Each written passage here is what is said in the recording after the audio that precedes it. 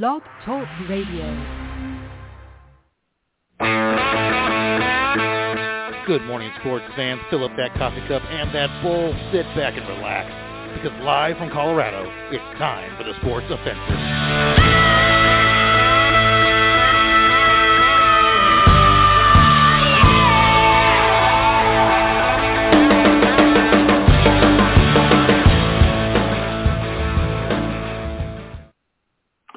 Good evening out there, sports fans, and welcome to a special edition of the Sports Offensive. We've decided to host a draft special for all of you football fans. We're getting plenty excited on this side. Hopefully you're playing a little fantasy baseball, and that's going to keep you occupied through the summer. But for those of you, especially who do fantasy or dynasty football leagues, you're going to start getting real interested real quick because the biggest part of the NFL football draft for fantasy players is where the players go has a huge impact on their performance and the amount of points they can score for your team. So again, thank you for tuning in. I'm your host, Mark Ademus. I've also got my co-host on the line and our resident college football expert, JP. JP, how are you feeling this evening? Mark, I feel fantastic. You know, we had a couple days of lovely weather here where I had shorts and Tevas on, you know, rocking the pano roof and the Jeep wide open, and now we have rain showers, and I heard of a couple thunderstorms off in the quite distance here, but it's a calm and peaceful rain, so very nice. Getting really excited. All my years of college football, we've had one of the most exciting quarterback draft classes that you could put together on paper at the moment. So we're going to see how this pans out in the draft coming up Thursday and what we think is going to happen, and long-term game, what might happen. Absolutely, absolutely. And, you know, the weather has turned cold this evening, which is fantastic to me because nothing is worse than last night when I woke up at 1 a.m., had to take a pee, and, of course, could not go back to sleep for a while because it was so hot. Had to go grab the fan and have it blowing directly on me, and that's always a sad day for me when the temperatures turn a bit more warm. But on the plus side, folks, we've got baseball in full swing. We've got summer softball leagues coming around and, you know, time to hit the beach. So there are some positives. If you want to call into the show, we'd be happy to talk to you about the draft. Phone number for the show has changed. It's 515-602-9795. Again, 515-602-9795. And what we'd like to cover today is we want to have a discussion about how valuable a first-round quarterback is, as it's becoming perennial every year to see the top 1, 2, 3, sometimes 4, sometimes 5, sometimes 6 picks in the first round going to quarterbacks. And a big part of that was when they redid the wage scale for rookies, it no longer became a huge risk to take that player number one. We also want to review our hometown favorites. Hey, that's just how it goes when it's our show. So we will be reviewing our hopes for the Broncos and for the Eagles. And then we'd like to go around, you know, kind of the probably somewhat consensus of the first round predictions and how that will go and how the players should fare for those teams. We're also going to cover some late round gems. And if we do have time before we get to the late round gems, we'll do a little bit of fantasy analysis on these players and see how they do.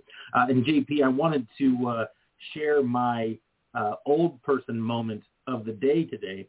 I had gone to the doctor about a month and a half ago, and my numbers weren't great. And so the doctor was like, you know, you got to get serious. I know it's been, you know, the COVID year was hard on everybody, but I was like, you know what, you're right. I got to get back in shape. I want to play, you know, sports this summer and everything. So, and our employer was really nice and purchased for anyone who wanted it the Zoom app, or I'm sorry, not the Zoom, Noom, Noom. It's like a weight loss app, and it's kind of cool. I mean, it's kind of goofy, but and I'm not sure that it makes that much of a difference. But one thing it did have was the goals and number of steps per day, right? And you know, just like the craze with the Fitbits and everything, you want to try and get your like 10,000 steps or whatever. And of course, start your goal out lower than that, especially if you've been very sedentary, kind of like how I've been in COVID, working like 12 hours a day, and but the pedometer on your phone is not as accurate as you would think. It's not bad, but it's oftentimes going to miss steps if you aren't carrying it with you. When you're taking some steps, it won't count those. So I decided to get myself a smartwatch, right? And so it's kind of nice because it can do some things with the phone, but it has a very accurate a pedometer for counting steps on the GPS. So I was excited to get that, and I've been wearing it, since I got it, and I've been doing really well. My last went back in for my follow-up appointment, and doctor was like, my God, your numbers are so much better. You're obviously making a real effort. And so I was happy. And today I sat down to start working, and about halfway through the morning, I realized I wasn't wearing the smartwatch. And so I kind of like was thinking about it. I was like, well, last night, I know when I got up to go to the bathroom, I know I was wearing it because I bumped into the wall, and I had to look at it to make sure I didn't scratch it. So obviously it's in the house. I haven't left, and I could not for the life of me figure out where I put it. And I kept thinking, I think I was sitting on the shitter, and I took it off and put it on the counter. So I was looking like on the floor, and underneath the toilet and in the cupboard. And I was like, well, maybe Gizmo grabbed it and like was playing with it. And so I checked under the bed and moved the bedside table, and I just tore up the house pretty much. Like I was like, okay, where could this thing possibly be? I mean, I don't take it off very often, so what's going on here? And whole day at work, I was talking to coworkers, and I'm like, I don't know what I did with it. I mean, I didn't even leave the house. I don't know how I could have lost it. And it's just like, I'm just an idiot. I don't know what happened to it. And wouldn't you know it, after work, I went into the bathroom to take a piss. I turned around and was straightening up my bath towel, and that's when I saw it out of the corner of my eye. It's on that little shelf I have just above the line of sight, basically, and then found my watch. So for those of you who do stupid things and feel really old, don't worry. I'm right there with you. So we do have a couple of trivia questions. And, JP, if you have another one, feel free to throw it in. I just picked up a couple let me comment on that real quick. This week live, your watch wasn't in the shitter. Right. Hey, it is waterproof. How many people drop their phones in the toilet these days? And you know what you should do as an experiment? Strap that thing onto the old Gizmo and let him run around all day. That would be interesting. I bet you he would get quite a few I'd love to see what kind of mileage he could put on that. I am still waiting for them to come up with an injectable GPS device you can put on your pet. They have ones you can put on their collars, but Gizmo won't wear a collar to save his life. And right. But it is kind of nice as he's getting. I mean, he's only about a year and probably 9 months at this point, so he's not that old. But for a cat, just getting past his teenage years, and so he's actually becoming much less rambunctious and like aggressive. Although he still wants to go outside at 6:30 a.m. every morning because he wants to go take a piss or a shit. And he has a litter box, but he doesn't want to use that. He prefers to go outside, and so do I. It's not to clean it. Right. And I can tell you, last night, man, when I woke up at that 1 o'clock and couldn't fall back asleep, I'm not positive because the fan was on, but I'm pretty sure I started hearing something howling, and I didn't know if it was a coyote or dogs or foxes or whatever. But Gizmo, of course, got all excited and wanted to go outside, and it's like, dude, I don't like letting you outside anyway because it makes me nervous about you getting hit by a car or something. And that busy street I live by called Midway. And I've had 2 neighbors plus the maintenance guy tell me that in the morning they've seen Gizmo running across Midway Boulevard. And I don't think that's true. I think they're confusing him with another cat because Gizmo hates cars, right. And like he runs back into the breezeway of the buildings when a car comes by. So it's like, what are the odds he's running across the street? And the other side of the street's a parking lot. So it's like, what would he want to do in a parking lot full of cars? Yeah. But who knows? So anyway, sports offensive trivia questions of the week. I've got 2 of them, so we'll answer this when we get to the halfway point. Hopefully JP can remind me because my adult old dementia brain won't remember. Number 1, what school has produced the most the most first round NFL draft picks since 1980? I'm going to guess that JP's going to get that one right. But for those of you out there, mull that over, chew on that a little bit, see what you can come up with. Second question, and this was a little bit trickier. I'm not sure if you're going to get this one, JP. This one, I got the first one. This one, when I was looking at it, I didn't guess right. What NFL franchise has had the most number 1 overall draft picks? And I will give you guys a little bit of a hint. It's actually it's a franchise that has been in more than one city. So there's your hint. Okay, so it's a franchise that has been in more than one city, had the most number 1 overall draft picks in NFL history. Well, that takes care of. No, that doesn't take care of. No, that does take one of my options out of it. And it's just how it is. It's like it's weird because I don't know how many teams have changed cities in the NFL. I mean, I can think of like 1, 2, 3, 4, 5, or 6 off the top of my head, but there might be more. I mean, there's a lot of old teams. I mean, like, I still am always baffled when it's like, it used to be the eras, the St. Louis Cardinals in baseball and football, you know, and it's like, what kind of a weird situation was that? But anyway, doesn't matter. So on to the NFL draft, which again, you know, this starts on Thursday. And the first topic here, before we get into the draft projections and our teams, is about first-round quarterbacks. So, JP, do you listen to the fan, the local station that we have here? You know, I listen to them every now and then because I'm in my car a lot of times during the day. I flip through satellite. It all gets a little mundane, but I do listen to the fan sometimes. Okay. So I listen to the morning show often because it's something to listen to while I'm doing, like, you know, spreadsheets at the early part of my job if I'm not on conference calls.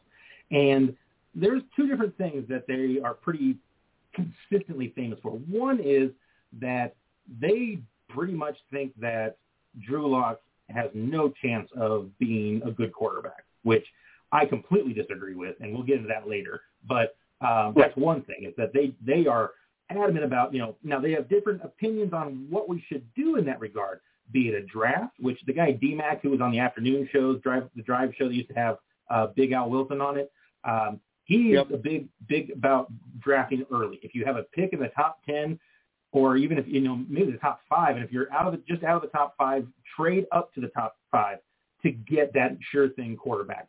Other people on that show and that programs have advocated for bringing in a free agent or trading for someone to challenge Drew Lock or even usurp him, right? So there are a few options. I'll go through those as well. I don't really like any of those. And I think you saw my Facebook post about the Broncos learning why not to do what the Eagles did with Joe Flacco, if I remember right. 100%. I mean, what they were doing when the Eagles drafted, you know, they drafted, is it Jalen Hurts? Jalen Hurts. Yeah. Yep, so Jalen Hurts in the second round last year. Kind of a surprise move last year, right? Kind of shocked everybody. Then they replaced Carson Wentz. I figured out why that shocked them. I think I finally figured out why they picked him. They weren't sure they were going to get a season in and have no college football season to look at these quarterbacks again. I think it was a panic pick. You know, that's possible. That's absolutely possible. I never even thought of that until about 2 weeks ago. I mean, my assumption, right or wrong, was that they were just used to Carson Wentz getting hurt. I mean, it's happened a lot during his career. And it was like, you can't just have a run-of-the-mill backup. We need somebody with some talent that can do this. And that guy, I don't – did Jalen Hurts, what college did he come from? Well, he was he got benched in the national championship game in Alabama for Tua, and he went to Oklahoma where he just run roughshod over Big 12 defenses. No, you have no competition. Okay. Right. So he was okay. Well, that's kind of like Trey Lance, right? Playing up in North Dakota or whatever it is. Actually, same kind of thing. Yeah, you know, I've seen the film. I've seen the pro day at Trey Lance, but I don't know much about the kid. Nobody does, because he's played one. When he played, like, was it one game last year, and then, or is that? Maybe I'm mixing guys up. Maybe he was the guy that has the 14 career starts. But you know, I mean, like it is interesting. I mean, well, again, we're probably getting a little sidetracked, but. You know, when you do these things, when you take these other quarterbacks, it reminds me of something that our friend Chavez always said, which is you got two quarterbacks, you got no quarterback. Okay, you can't have a lack of a pecking order in your locker room. You just can't. It doesn't work that way. If no, you know, they need the team needs to know who the leader is, who they're rallying behind, and yes, sometimes they can make a change halfway through, and the team does better, and that's fine. And it's more than likely, I mean, part of it's probably talent, but more than likely it's probably because they're a better leader, don't you think? Say that one more time. That when they change a quarterback mid-season, the team improves. Is that talent, or do you think that more that is a better leader? In Jalen Hurts and Carson Wentz's predicament, I fully believe that cheap shot that was put on him in the playoffs 2 years ago, where he got the concussion, and he went down, he still has lingering effects from that. Because if I watched Carson Wentz last year, he looked like a guy with – I have a ton of concussions, as you know. That's seeing stuff out of the corner of his eyes and picking stuff up that might not be there. He looked like a guy – he looks like me driving sometimes is what I deciphered by watching the tapes and when people broke him down on Monday morning. Here's a scary thought for all the Denver drivers out there. Exactly. But to prove your point, that team was behind Nick Foles, and when they didn't bring Nick Foles back, a lot of the team got really pissed off in the locker room. And that's hard to say. You know, Nick Foles is always the great backup. We've seen that now with the Jaguars and now the Bears. You know, he was the backup that could always come in and give you the boost, where Jalen kind of came in, and they got the Saints on a week where Drew Brees wasn't playing, and they kind of just stunned them in Philly. And then he lost the next two games, and the Washington game, you can say they took a dive. I would say yes, because I hate the Giants more than the Redskins. And if Skins win that game, they're in. If the Eagles beat the Skins, the Giants are in, and there's no way I want to see the Giants in the playoffs or the Cowboys. You know, that's just the pecking order of the NFC East. I don't mind the Redskins at all, but the Giants and the Cowboys I can't stand. If you bring in a quarterback and he wins that game or he improves the team on that game, I think that has more to do with game plan, right? They weren't planning to play that guy, but they have sustained success. Like let's say last year, for example, Herbert or whatever is his name, Herbert down in San Diego LA now. Herbert. Hey there. So he had a fantastic year, right? I mean, he kind of shocked a lot of people, and I think he was the middle of the draft. Well, he ends up coming in because the doctors punctured the starting quarterback's lung. I mean, how do you do that? I don't know, but that, I mean, and in no way would I ever say that the doctors did that on purpose. Of course not. But it's just like, how does that happen? How do you do something? How do you get the needle in that far? But then I'm not a doctor, so I shouldn't say. So anyway, what I thought would be an interesting exercise. Okay, so many people out there think that it's like the only way to get a great quarterback is to nab him in one of the first couple of picks or a pick in the first round. And while the number one pick can sometimes produce a nice quarterback and maybe the number two pick, it seems to me, and we're going to go through this list and you can kind of tell me what you think, I think a lot of years you find the better quarterbacks were not taken early. You know, and of course you can always have the ones that you know were spectacular. I mean, what's his name is Burrow. Burrow last year looked great. That Hebert looked great, and so that kind of skews it a little bit. But that is not really the norm. But we'll kind of go through this list, and you can kind of tell me if you agree with that. I usually start with 2009 because I thought that was an important year to look at because that was the year that Matthew Stafford was the first quarterback taken. And I don't know if he was the number one pick, but he was the first quarterback taken. And so Matt Stafford has been pretty good, right? I mean, he's been the real deal. So that's an instance where that pick worked out. But did it just get really scratchy sounding for your side, JP? What's that? No, my it sounds a little scratchy. Oh, okay. Now it just went away. Well, that was interesting. That was weird. Okay. I don't know if anybody else can hear that. Maybe it was just me. So Matt Stafford was taken in the 2009 draft. The other two quarterbacks taken in the first round were Mark Sanchez and Josh Freeman. Josh Freeman pretty much didn't do anything. I think he was the Bills, wasn't he? But no, Tampa Bay, wasn't it? But anyway, didn't do much. He went a couple places and never did anything. Yeah. Mark Sanchez did go to the AFC Championship, actually, his first two seasons. I think it was his first two seasons, maybe the second and third season. But I don't know if I would give him the credit. Like, I don't know that he was. I won't give him the credit. Terrible. I mean, he's most known for the butt fumble, and he makes a great he makes a great analyst on. I think he works for Fox Sports. He does a great job at in the booth. And he really never progressed. He had some personal problems coming out of college Two, that I don't think a lot of people, I won't get into any of that, with something and beyond the subject, but he never really materialized. Matt Stafford, on the other hand, he was never really, Detroit as a franchise has just kind of floundered around at mediocrity for a lot of years, like the Cowboys are now for the past 23. Just mediocrity. They never really gave them. I'm going to take a shot at the Cowboys anytime I get. Every time. They never really gave them any. You had Megatron for a while. They never really had a great running back with them. Never had a great pair of receivers. Never had a great defense. Barry Sanders retired early from Detroit because he never felt he had a chance to win anything. So did Megatron. He retired young. Yeah, he had at least 5 or 6 more good years in him. So, it was. So I think overall, Matt Stafford. I know that our local guy. Mark Schlereth, who was a Super Bowl winning lineman guard with both the Redskins and back-to-back with the Broncos. They call him Stink. He calls some NFL games, and he's on our morning show here.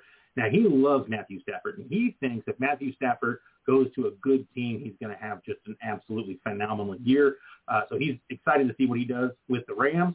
I'm not absolutely certain I agree with his assessment of him. But like you pointed out, played in Detroit, and Detroit needs to have someone go in there and slap them upside the head and say, stop taking position star players with your draft picks, right? It's receiver, running back, receiver, tight end. It's like, you don't have a good team. Build a good team. Right. And that means you build your good team up the middle. It's like your line, your O-line, your D, your pass rushers, your linebackers, and your safeties. So I agree with you. He's never had a good team really around him. But just goes to show you that first year, right, got Stafford, Sanchez, and Freeman. Only one of them is still playing. Only one of them had a career marked with any kind of success, even though it's not wild success. But he took Detroit to the playoffs twice, so that's pretty impressive.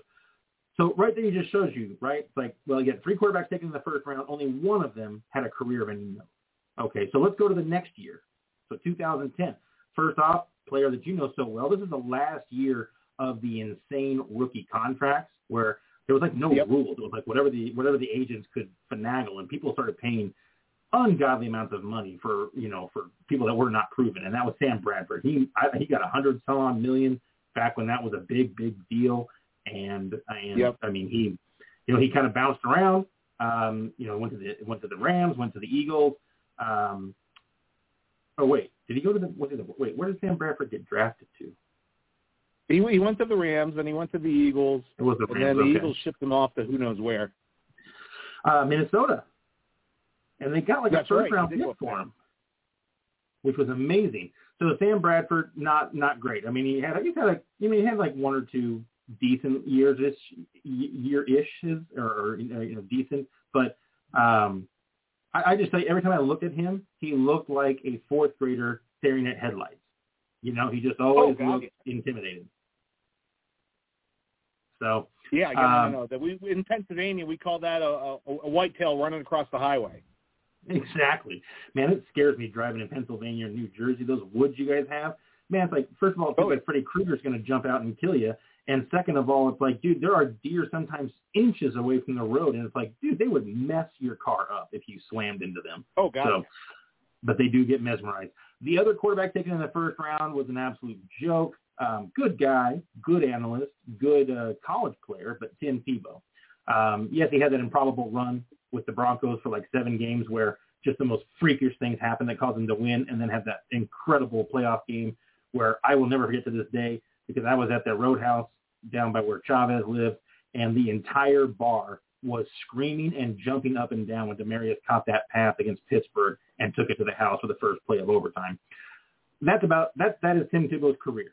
Now, Tim Tebow didn't go on to play baseball. I was downtown for that game, and I think I was at Brothers or over at the Tavern. I'm not sure, but I remember that the people were on top of the bar screaming. So, and I actually saw Tim Tebow play one game. I was actually at Mile High for one of his games. Tim's a great athlete. He's a great analyst. If you listen to get him on any show when he talks, he does stuff for the ACC network for college football. He's an absolutely terrific analyst. has a huge future if he wants that, because he's in so many different directions as being an analyst. I mean, you could put him in the booth, on the sideline. You could do anything you want with that guy.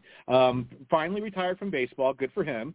He gave it a shot. Didn't get to where he wanted to. The thing with Tim Tebow, I feel bad. What's that? I was just going to say he did pretty decent. He made it up to AA, I think, or even AAA, and he made it to AAA.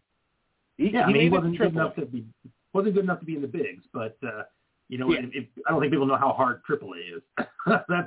that's pretty good. Yeah, exactly. The thing that bothers me is now Urban Meyer's the head coach of Jacksonville. Urban Meyer is not a great quarterback teacher, as we saw with all the quarterbacks at Ohio State. And Tim Tebow, if he actually had a quarterback coach under him to start with, I think could have been a much better quarterback than he was. And that's where I get really iffy about the number one pick and Urban Meyer. And when we get into the number one pick, I'll give you a couple scenarios of what might happen here. Yeah, but at least that's like the one pick in the draft we know who it's going to be. And then probably number two is probably a gimme too. But it's one of those years where there's no doubts, right? So two quarterbacks in 2010, neither of much prominence. I mean, Tebow had that one exciting season, but that was it. I mean, even after that season, the Broncos couldn't wait to kick him to the curb. 2011. Okay, so this one's a little bit more interesting. What did you say? I said, yeah. No. Oh, gotcha. 2011. So number one pick was Cam Newton. Number two pick was Broncos' own Von Miller. So Cam Newton, number one pick. The other one taken in the first round, Jake Locker, Blaine Gabbert, Christian Ponder. So Ponder was for the Vikings, didn't do anything. Blaine Gabbert was with, I think, the Jaguars, right? Yep. And so he didn't do much. He came to back up somebody for a while. Jake Locker was the Titans, and he didn't do anything. Cam Newton did take his team to a Super Bowl, so you can say that was pretty good. But, 2011 was when they drafted him. It's now 2021. He's been on now a second team, so his first team didn't keep him. And honestly, after that first Super Bowl year, which I think you can argue, he was there. The team was there more for the defense than for the offense. Now he did have a couple of good playmakers, and Cam Newton is phenomenal at getting short yardage and getting into the end zone. I will never take that away from him. He was always a good fantasy quarterback for that.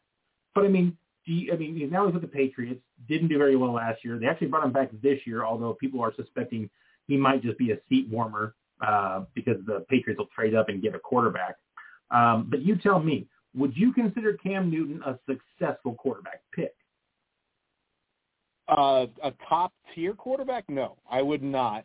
He's had too many years of injuries and skeptical play to put him in a top-tier quarterback. He's right outside that top tier for me. There's been too many injuries, too many lost games, and it seems he can't come up with that big play when you really need him to. He was a fish out of water up in New England. He was under a tight, regime of Bill Belichick, we all know, runs things his way. And, with the pandemic and not having any OTAs or preseason, Cam kind of got through into the mix. I think they gave him that it's a one year, $1 million contract to be nice and say, we'll give you another shot, or we'll have someone on the bench, because I got a couple scenarios, too, that we'll get to a little bit later, what the Patriots might be doing. But they just have him as a security blanket right now, I think. I agree. And I would not say that he was really successful. Now, I would not call him a disaster. I mean, he did start for 8 years there, and he did go to a Super Bowl. And he, like I said, he could be a good player. But what you're talking about, like the big plays, he doesn't seem to be a very good passing quarterback. It's like that wasn't his strength. His strength was doing dump-offs and things like that, and then having people run. And then when it came to him having the ball, he was just so big and strong. But what happens to all big and strong guys after they take 5 years of hits, they just aren't so good anymore. They start getting hurt. Not they get hurt because their body just takes the pounding. So I did want to mention in the second round of 2011, both Colin Kaepernick and Andy Dalton were taken. Kaepernick went to a Super Bowl, had some exciting years. Andy Dalton had a number of good years in Cincinnati. I would never say great. Didn't ever go very far in the playoffs. But that's another team that drafts just unbelievably poorly and signs bad free agents. And Andy Dalton was stuck with a really, I'm not going to say bad coach, but not a very aggressive coach. You know what? He's not a bad coach. I don't think he's a good head coach. But he got that position for so many years in Cincinnati. It's like some of the things is like you need to cut the line when it's not working, you know. And like I said, I think he'd be a good coordinator. Certain guys just aren't good head coaches, and there's no way to predict it. There's none. I don't care how much you think you can predict it. No one knows. Okay, no one knows because some guy can be an amazing coordinator. Think of how many amazing coordinators were in New England that Bill Belichick brought them in, was like, this is what we want, this is our system, this is what we're going to do. And then they did, you know, whatever they had to do to do the coordinator jobs, and they were fantastic. But Romeo Crennel and, was it Charlie Whitehead? Charlie something. Josh McDaniels. I mean, all these guys, the guy, Patricia, that went to the Lions. There's a lot of people that have left the coordinator positions in New England and gone on to be a head coach and not done well. So exactly. I mean, look at Josh McDaniels because we were stuck with him for 2 years.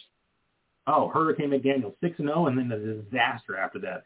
You know what Daniels showed was that you can run your ship like Belichick, but you have to do it with respect because he didn't show respect to a lot of players, and so they weren't willing to stay and play for him. So, not that I didn't have any problem getting rid of Jay Cutler, but losing. Who was that receiver we used to have? It was before Demaryius Thomas. Brandon Marshall. Brandon Marshall. The guy had some issues with his bipolar disorder, but still, he just drove a lot of people out. So anyway, sorry, we're not talking about coaches.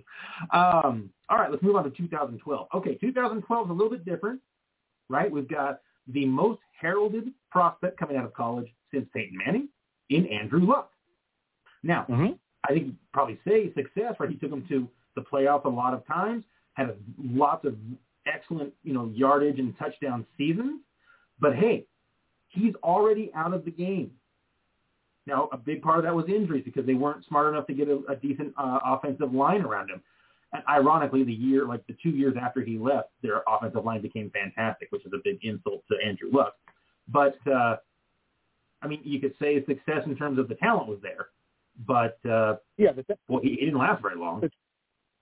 The talent was definitely there. He got injured a lot, and Andrew Luck's cut a little bit different than a lot of football players. He spends his summers over in Europe. His off season's over in Europe. He's kind of a world traveler kind of a guy. He kind of runs by a different drumbeat is what I'll say. I think he just kind of was fed up with how beat up his body was and realized there's more to life than getting shots to the ribs and a kidney laceration and everything he went through. But I put him as one of the top tier quarterbacks of our, for the last couple of years that we've seen. He just was too beat up. Absolutely. And, he's a Stanford man because of his intellect, not in spite of it with his athletic ability. I mean, he is a smart guy. And you know what he has said, essentially what you have said, which is got kids. And it's like, you know what? I want to be able to play with my kids. I want to be able to feel good and happy. And, you hear a lot of old football players, even if they don't have the mental issues from the concussions and the CTE, they still sometimes are like, well, but my knees hurt all day, every day. My feet hurt all day, every day. My back hurts all day, every day. Just doesn't sound like a fun way to get old. You get to have glory, but that's kind of painful. So Andrew Luck, we'll call him a success. So there's your early number one draft pick that was worth it. Now, number two is RG3. Now, some people probably say RG3 was worth it, and if he hadn't, torn up his knee so many times, he would have been great. But let's be honest, he never was a good thrower. He never passed well. He was running options. Exactly. I mean, Mike Shanahan drafted Kirk Cousins in the second or third round because he knew that was a better quarterback, and that quarterback actually succeeded RG3 when RG3 got injured and then got traded. So I think we've got to call RG3 not a win. Now, after him was Ryan Tannehill. Now, there's an interesting case. So Tannehill goes to Miami. Miami's been just in the doldrums for a long time now. And they get Tannehill, and he does okay, but he gets 2 years in a row he gets injured and misses 2/3 of the season or something, or the whole season. So they eventually let him go. and he goes to the Titans, backs up Marcus Mariota, which will come into our discussion here in a minute. He succeeded Mariota, and now he is the steward of the Titans in back-to-back fantastic seasons. So it's in an odd way he became a good or even great quarterback, maybe a great game manager, but he wasn't for the team that drafted him. And again, that's kind of the point here. Remember who drafts them, not where they end up, but how they were drafted. Because if they don't stick around and they aren't successful, then did you really wisely spend that early pick when that pick could have gone towards a much more generational player? So these guys take these quarterbacks in hopes that they're generational. There are some guys in every draft that you pretty much know are generational, right? Like that guard, Quentin Nelson in Indianapolis. Like, you knew that guy was generational. It was just like, this guy's got talent just off the charts. I mean, that's happened with a number of players, and they're not quarterbacks. But quarterback being a position of importance, people put more emphasis on it. So, I think that's where people are not getting the value that they could. Now, if you actually need a quarterback, that's one thing. But a lot of times people kind of put themselves in a position to then suddenly need a quarterback because they think it's going to save the team, right? So after Brian Tannehill, there's one other quarterback taken in the first round, Brandon Weeden. Now, Brandon Weeden goes to the long line of Browns disaster picks before the last 4 or 5 years when they kind of started getting things right. Do you really think they thought Weeden was going to be a good quarterback? I mean, why did they take him in the first round? I mean, I know he was from Boise State, but he was like 27 or something already. Yeah, if I remember right, Brandon Weeden was an Oklahoma State kid that was literally 27 years old and a little bit already over the hill, quite frankly. No, he wasn't Boise State? No, Oklahoma State. Oh, why did I think he was at Boise State? I could be wrong on that, but for some reason, Brandon Weeden in Oklahoma State rings a bell when you said the age of 27. I know Oklahoma State had an old quarterback that was gunslinging, but the downfall was he's already 27 years old. Yeah, I'm not going to look it up to see, and I shouldn't challenge you on college. That's kind of silly. You're absolutely I'm open for all challenges here, man. I take them all comers. Hey, those concussions haven't taken away your football intellect. So exactly. Yeah, so he did play for Oklahoma State. So good call. So again, didn't do much. So out of those 4, I can say you had one that was worthy of his position and one outplayed his position in Tannehill, but again, not for the team that drafted him. So let's move on to 2013. We can kind of skip over this year almost. There was one quarterback taken in the first round. Right? And he was taken like in the middle of the first round, E.J. Manuel. Yeah. Not that he was a completely severe. I think he had like 2 seasons in Buffalo that he was actually kind of okay, like gave him some excitement, but he was never going to be anything, and they were looking to unload him by the end of that second year. So we'll call that another first-round disaster, right? All right, down to 2014. So Blake Bortles goes first. Now, Blake Bortles took him to one AFC championship. It was kind of almost his last year in Jacksonville. And Blake Bortles can always be considered a successful fantasy quarterback, right? Because the team was always way behind. He threw 2 or 3 interceptions in the first half, and the team was down by 30. Then he would throw for 350 yards and 4 touchdowns in the second half. So he was great in fantasy, man. He would score you like 35 points a week. But I think in terms of NFL, I don't think we consider him a success, would we? No. And he didn't make it. I mean, I guess he stuck around for a while, so maybe that's a success. He did play for probably 6 or 7 years there. Then he went to – where the hell did Blake Bortles go? He became backups at a few different places. I think he actually played for the Broncos for like a week last year, and then they dumped him in favor of Driscoll. So I'd say that's a pretty big stamp. He jumped around a couple places. Johnny Manziel, Johnny Football, the one that we wish that Jerry Jones, wish he had taken him down in Yeah, I really do. His son talked him out of that move. I know. His son talked him into taking those offensive linemen, which led to a great offensive line. Oh, which is a little side note. I heard this the other day. I did not know this. So they had, I don't know if it was Mel Kiper or somebody else that was talking about running backs. And he said, do you realize that Ezekiel Elliott is the only 5-year starting running back for the same team that has seen his yards per carry drop every season. And it makes a lot of sense. That. I mean, well, in that offensive line when he got there was top of the line. Just A+. And slowly they got older.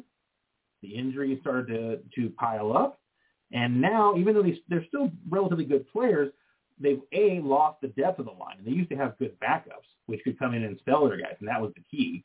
But also those really good guys are no longer road grade, right? They're still good, but they're brittle, and they're just not the same team. And so I think now Zeke is getting hit at the line instead of 2 feet past the line. And you know what? Here's another way to look at it too. Jerry Jones also had his adopted son, the ginger coach there, that was calling terrible plays all over the place and should have been fired as a head coach a couple years before he actually left. Right. Yeah, he was terrible. Again, probably a good offensive coordinator or a position coach, not a good head coach. Doesn't have the gravitas, right? He doesn't have the. It's kind of like when a guy's look at a president or the prime minister of a country, right? Like they kind of have to have that air. It's like I am like boss. An Andy Reid or Arenas or a Belichick. Right. Or even like a Parcells or even a Rex Ryan, for goodness sakes. Well, it just goes to show you what working under Jerry Jones is like. So the other guy taken in that draft, 2014, was the last pick, Teddy Bridgewater. So Bridgewater was taken by the Vikings, and he had an okay year, maybe 2 years, and then he had that unbelievable leg injury that almost lost his leg, and he did come back, and he's able to play. He's, not, I wouldn't say great. I mean, he backed up, I think it was New Orleans. He then got traded over to or signed as a free agent with the Panthers, and they thought so much of him that they traded for Sam Darnold. So, I feel bad for the guy. I'm sure that injury had a big effect on things. I'm sure it did. But I think we can say that all 3 quarterbacks taken in the first round, again, not worth it. No, I agree with you. I feel bad for Teddy because with that injury, it's just so hard to come back. Absolutely. I mean, you saw what Alex Smith went through trying to come back. So and he finally actually did retire after he won the comeback player of the year, the man of the year last year. He did officially retire. I know he's looking forward to spending. He's got a gorgeous wife and some kids there. I know he's looking forward to spending time with them. Well, you just can't. You can't spend your career wondering if every hit's going to be, life damaging. So I totally understand why. 2015. All right. So now this is when things start to change. Like we said, the contract structures changed, and the punishment for signing the quarterback went way down if you were wrong. And this is where teams started cashing in. So they would cash in by trading away that number 1 pick to a team that really wants a quarterback, and they would get a whole bunch of picks for it. Or they had a horrific season and they decided to get a new quarterback as the way to go. This is kind of a trend that starts here and continues on for a while. So the first 2 picks were Jameis Winston, Marcus Mariota. There was so much debate. I know that I was on the Marcus Mariota camp. I know a lot of other guys were in the Jameis Winston camp about who would be better. I thought Mariota had a chance to be a star. I thought Winston was just not sharp enough to really run an offense that was complex. Well, what did we find out? We found out that they're both not very good. Jameis Winston, could throw some touchdown passes, but he threw an ungodly number of interceptions, even with fantastic receivers. And Marcus Mariota just, the only record I think with Mariota is mediocrity. That's all I can remember. Yeah, Winston, for me, I was on the Mariota train all the way, even though Oregon doesn't have a really good heritage line of quarterbacks coming out. Winston, for me, watching him down, I watched a lot of Florida State games because they were really good back then in the ACC, and you got your Florida State Clemsons and other rivalries. And Winston never really did it for me. He never looked like he had the drive to be that special quarterback. He always seems sidetracked. I mean, look at the crab legs incident. I think the Uber incident. He always just seemed to be off in another land somewhere. Where Mariota, I think he got drafted by a not very good team, and I don't think he had a very good shot there. But I also think he was kind of a little lackadaisical about it too. Well, he gets replaced by so much praise in their college careers. I think sometimes it gets a little bit to you. You get a little bit of a big head on you. You know, something happened with Mariota because, you know, Tannehill is the guy who ended up taking over for him, and that team has been on a roll since. So I don't think Tannehill has as much talent as Mariota, but he also had talent that just kind of got masked by the fact that he was hurt all the time when he was in Miami. Yeah. So, but overall, we've got the number 1, number 2 pick, only 2 quarterbacks taken in the first round. That was 2015. It's now 2021, and both of those players have not been with their original team for at least a year, if not 2 for each of them. Yep. So probably just 1 year for Mariota as he went somewhere as a backup last year. And I know he still wants to start, but it's like, dude, why would anybody think you could be a starter? You were never impressive ever. And it just happens. I mean, I'm not saying I would be any better. I wouldn't be. I'd be terrible. But it's just, you know, you don't have the right head for it. So then we go to 2016, happens all over again, right? People just threw down draft picks. Here's 3, 4, 5, 6 draft picks so I can move up into your spot. Get Jared Goff, get Carson Wentz, 1 and 2. Now, you could debate which one was the better one coming out, and you know there was quite a bit of debate on that. I mean, we're now that was 2016, so we're the 4th, you know, coming into the 5th year out from that. Goff has been traded, Wentz has been traded. Wentz, you could say, had some good seasons, and he did have some good, you know, like calendar season numbers, but he never made it to the postseason that I can remember for at least the first 3 years. And Nick Foles came in both times, and Nick Foles, St. Nick, champion, hero in Philly forever for getting that Super Bowl win and the Philly special, and you know, which was great. And the funny thing is, I don't really think Nick Foles is really a great starting quarterback either. But what does that say? That both of them have been traded now. And I mean, poor Goff. I mean, traded away with a lot of other stuff to get Matt Stafford, and now you're going to a team where Matt Stafford couldn't win. What is Goff going to do? Nothing. Goff's not going to be worth the fantasy pick this year. I mean, that's just not even close. and the worst thing for the Lions, you know, is like they are like I don't know if they're like the 6th pick or the 7th pick or the 8th pick or something like that. And it's like, you know, they're not early enough to get what they need, but then they always screw those picks anyway. Like I said, taking, you know, I mean, Megatron, who was a great player, but still, you took him. They took how many freaking running backs have they taken? I mean, I can't even remember all their names, but I mean, there's too many to remember. Yeah, starting with like Theo Riddick and then going on like 12 or 13 guys they took in the first round, often high up in the first round. At least I want to say at least 5 in the last like 12 years, and just none of them any good. Now maybe they'd be better if they had a better team around them, better offensive line, better receivers. I don't know, but I mean, they had Megatron, and then they've got, you know, T.J. Hawkinson, supposed to be one of the best high-end receivers. They don't play fundamental football well, but no matter how you go about it, Goff's screwed. Wentz, who knows? I mean, he's going to an Indianapolis team that's got a real good defense, got a good running game, got at least one good receiver, and there's a lot of rumors about them trying to get Julio Jones, which, you know what, that would be like saying to Wentz, because we already know they've got good tight ends, like, we're going to give you every opportunity to succeed. Can you do it? I think Carson Wentz is going to have a great year this year.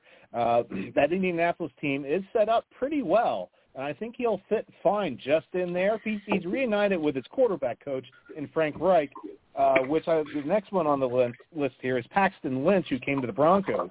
And I'll tell you right off the bat, if Paxton Lynch had Frank Reich as a quarterback coach, I think Paxton Lynch would still be a little bit in the conversation with the team right now. Boy, what a disaster he turned into. I mean, that guy, I mean, not only did he not do well, and like there was a lot of talk of him like spending all of his time playing video games and poker and not like studying film and not being a workhorse and a grinder. And it's like, boy, it's like our guy, local guy, Mark Schler, says all the time, it's like quarterback isn't a position, it's a lifestyle. You either buy into it 100% or you don't. And if you don't buy into it, you're going to lose. You're just going to lose. And talent the doesn't problem do it. With our hometown Broncos, They put a quarterback coach in there that was a former defensive back that should have been a quarterback coach. Like I said, it's amazing what happens when you get yourself with a fundamental quarterback coach. Like, look at Brady. Brady was a nobody. He's had this quarterback coach for years. You get out there and you learn the fundamentals of the game. I always tell anyone, if you want to learn how to be a quarterback, put on any game film of Peyton Manning and watch his mechanics. Those mechanics are perfect quarterback mechanics. From where he holds the ball to his footwork, reading through his progressions. That is the perfect picture of what a quarterback should look like. Yep, not flashy, efficient. Yep. And not turning the ball over. Hey, what did Brock Osweiler like to say? Job security is, or ball security is job security, and didn't work for him. Yep. All right, so 2017. So we can pretty much say all three were a bust there. I mean, they had a little bit of flash early, but certainly weren't worth. I mean, gosh, were they even back to having a number one pick by the time Wentz was gone? I'm not sure. Same thing with the Rams. It's like, I mean, you kind of gave away all your number one picks for 3 years or whatever it was, 5 years. 2017, Mitchell Trubisky, first quarterback taken. I actually thought he was good in Chicago. I didn't understand like all the hate he got, but he obviously wasn't good because no one liked him.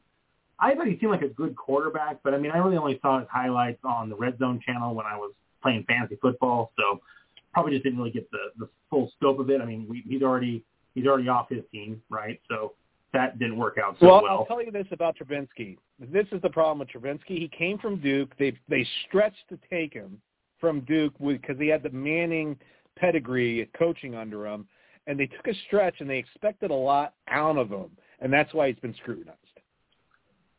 That's an interesting way to put it. Yeah, so it's just like so are you saying like unfair expectations? Yeah, they put an expectation level.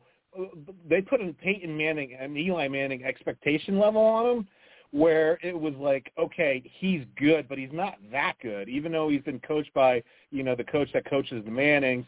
There's flashes of brilliance, but you can't put someone on a pedestal before they're ready to be put on that pedestal. And that's kind of what the Bears fans did to him. Yeah, and the Manning brothers, I mean, obviously it's in their genes. I mean, but they weren't just the talent of the arm. They also, they were very cerebral, and that was a big part of their game. All right, so after that, then we got Patrick Mahomes went number 10. Well, obviously that's a success. So, kudos on that one. He's obviously one of the best players in the NFL. So there you go. Middle first round, there's where you find the dynamo right there. Which I mentioned like in earlier years, like Russell Wilson, third round, a couple other guys who were Drew Brees, third or fourth round. I mean, great. Dak Prescott, third round. What's that? Dak Prescott, third round.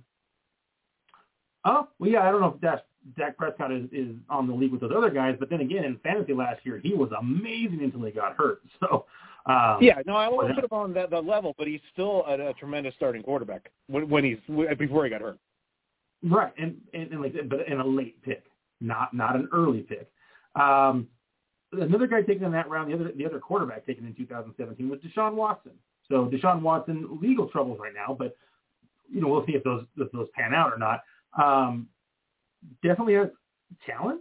Hasn't done for all the yards and quite a few touchdowns they've gotten in Houston, along with having one of the best receivers in history. Not much. So I won't call him a bust, especially if this legal thing blows over. He doesn't miss time. I won't say he's a bust because he's got plenty of time to prove otherwise. But that team has steadily gone downhill since he got there, don't you think? Oh, God, yeah. So, we'll hold out. So Mitchell Trubisky was a failure. Middle round guy, Mahomes, great success. Kind of a 1 in a million success. Deshaun Watson kind of out on it, but still, that early picked quarterback was a disaster.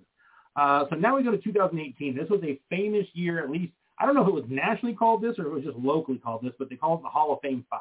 Right? There was these amazing 5 quarterbacks, and you have Baker Mayfield going 1. He's doing all right. Had a good year last year, I thought. He's kind of matured a little bit, so he might be worth it. I don't know if he's number 1 quality, but he's okay. And again, he's got time to prove himself. Sam Darnold. And, the one thing to say about Baker real quick, the funny thing is he actually played better after Odell Beckham Jr. got hurt. And the reason I think that is because when you have a diva and a stud like Odell is, you're looking at him too much and trying to force to get him the ball just because he wants the ball. And that takes you off your other targets and your other talent on the team. I couldn't agree with you more, and I think he's kind of like Terrell Owens in that if you don't get him the ball, he'll become such a massive distraction that he'll just crush you. So, I think divas. Divas. If you're unbelievably productive, then maybe it's okay if you're a little bit of a diva, but you can't be a diva to when you're not getting the ball, you cause problems. So second player taken in that draft was Sam Darnold.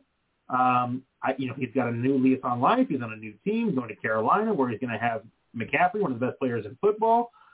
Maybe he can resurrect his career. They must think they can because they brought him in despite having Teddy Bridgewater. But he's already on the second team, so I've got to have to call that a failure. Next is Josh Allen. Okay, so there's your Mahomes. I mean, he's not quite what Mahomes is, but amazing year last year. It took him 2 years to get to his high level, but he was phenomenal last year. And a player called Stephon Diggs. Oh yeah, that never hurts. No. But Josh Allen would have 7 or 8 receivers every game, or guys that caught the ball. Right. So yeah, no, he was my actual pick in that draft coming out of Wyoming. I thought he had the cannon and all the strength. He was one of my higher up guys on all these players. He was one of my favorites. And he was the guy that no one would give the proper respect to because he was coming from Wyoming, right? And so it's like, well, exactly. You're playing in the MAC or the WAC or whatever it is, and it's, anyway. So he's phenomenal. He's had a great year, second great year in a row. He looks really good, and he also gets you a scrambling quarterback or scrambling touchdowns if you're a fantasy player. So he's a great fantasy star. Actually won me a title last year. Next was Josh Rosen, unmitigated disaster. 1 year, first round quarterback, and they got rid of him. 1 year. And that shows they even took him. It shows you how stupid the Cardinals organization was right then, because Arenas he just left. The chosen Rosen, who had a hot tub in his college room, don't soak in the suds and don't put the time in, gets you right out of there. And he went to Miami and shit the bed. So that's more of he already had that lazy lifestyle, I think. Right. He just, I don't think he was going to, he needs a really special coach to really put him through the grinder if they were going to ever get anything out of him. Did they, is he still with Miami, or is he in the league anymore? Oh, they sent him off somewhere else already. Yeah. Wow. So major disaster. Final pick in that round, very last pick, the Ravens took Lamar Jackson. So obviously that one was paid off. He's kind of like I won't say he's Mahomes because he's not as nearly as good of a thrower or passer, but he's better as a scrambler or runner, and he's a very confident passer. So won the MVP. So obviously that's a hit. So you can say Josh Allen, Lamar Jackson, 2 later picks, have panned out well. 2 earlier picks, Sam Darnold and Josh Rosen was a little bit later, disasters. And Baker Mayfield, I think you can kind of say we're still in a holding pattern. But I wouldn't say he looks like a superstar, but he could become a decent enough game manager and leader on a team with a great running game and a good defense to go somewhere. So out of that Hall of Fame 5, we've got 2 that look like they have Hall of Fame talent. So it just goes to show you, got 5 options there, and the 2 that look the best are 2 of the last 3 taken. So early draft picks don't really seem to pan out for a quarterback. We're almost done here. So 2019, Kyler Murray goes number 1. The guy with a baseball got signed by the Athletics. All of a sudden, he went from like a 3rd round kind of guy to suddenly being the number 1 pick. It was just amazing how, as the draft starts to get close, those teams that are losing are like, we need a quarterback who's the best kind of quarterback. And then they find, Kyler Murray, I haven't really seen, in my personal opinion, the talent or the production that would make him a superstar. but he's not been bad at all. They've been very competent, and he could get even better. I mean, if he gets a little bit sharper on the game, he could be pretty good. So that one worked out okay. Again, we're a holding pattern, but it looks pretty good. Yep. Daniel Jones and then Dwayne Haskins. So Daniel Jones, what would you say? I mean, you watched that team close. What would you say his production? Up and down. Losing Saquon this year, well, I hate anyone getting a knee injury, but Saquon even gone to the Giants was horrific for me. But Saquon gone down, that one hurt. He's a Penn Stater. I've seen Saquon run the ball, and he's just amazing talent. He's on his way back to recovery. I think that team's going to be fine as long as they shore up everything around them. Daniel Jones was another one of those picks where they thought it was a reach for where they took him, but it might pay off. That one might pay off. We're still really early in the years to tell. Obviously, he had the 1 year away from COVID, and then we have the COVID year, and then we're going to still have somewhat of a COVID year coming up. Yeah, and he did have that 89-yard run where he got caught from behind, which was kind of sad, but he didn't get caught from behind. He fell over. Is that what happened? Yeah, there are all kinds of memes of Booker. You remember Booker T from the WWE? They used to do that big leg drop. Yeah. Well, there's all kinds of memes out there on the Eagles Bleed Green Mafia page that I'm a member of. Booker T when they timed it up when Booker or when I'll have to find it for you. When Daniel Jones is falling, Booker T is dropping the leg on him when he hits the curve. It's hysterical. I'm sorry, it's hysterical. I just remember that was a moment. So I think like the butt fumble. So the other guy is Dwayne Haskins. He tripped over a blade of grass. And I could do that. Dwayne Haskins, disaster. We kind of knew he was a disaster when they drafted him. Even worse. And then he got in trouble, and now he's been cut, and I don't think anybody's going to sign him. His NFL career might be over. So I think he's pretty much in the tank. So you could say Kyler Murray and Daniel Jones. Kyler Murray was 1. I think Daniel Jones was 4 or 6 or something. Not bad. Daniel Jones, I think, was 4. So, I think the book is still out on both of them. It was only 2 years ago. So, they're all right, but Dwayne Haskins, absolute disaster. So there's 1 year where I can say the early draft picks seem to work out. But again, it's still early. And then we have last year. So last year kind of makes things feel different, right? And I think this is what is selling a lot of people on this year going after all these quarterbacks when they probably shouldn't be. And that's because it was Joe Burrow, Tua Tagovailoa, Justin Herbert, and Jordan Love. So Jordan Love hasn't seen the field because of Aaron Rodgers, which no surprise there. But Burrow looked amazing until he got hurt. Tagovailoa looked okay. Tua wasn't great, but he's not bad. We'll see what he does with some little more time. And Herbert looked freaking phenomenal. I mean, my gosh, that guy was amazing.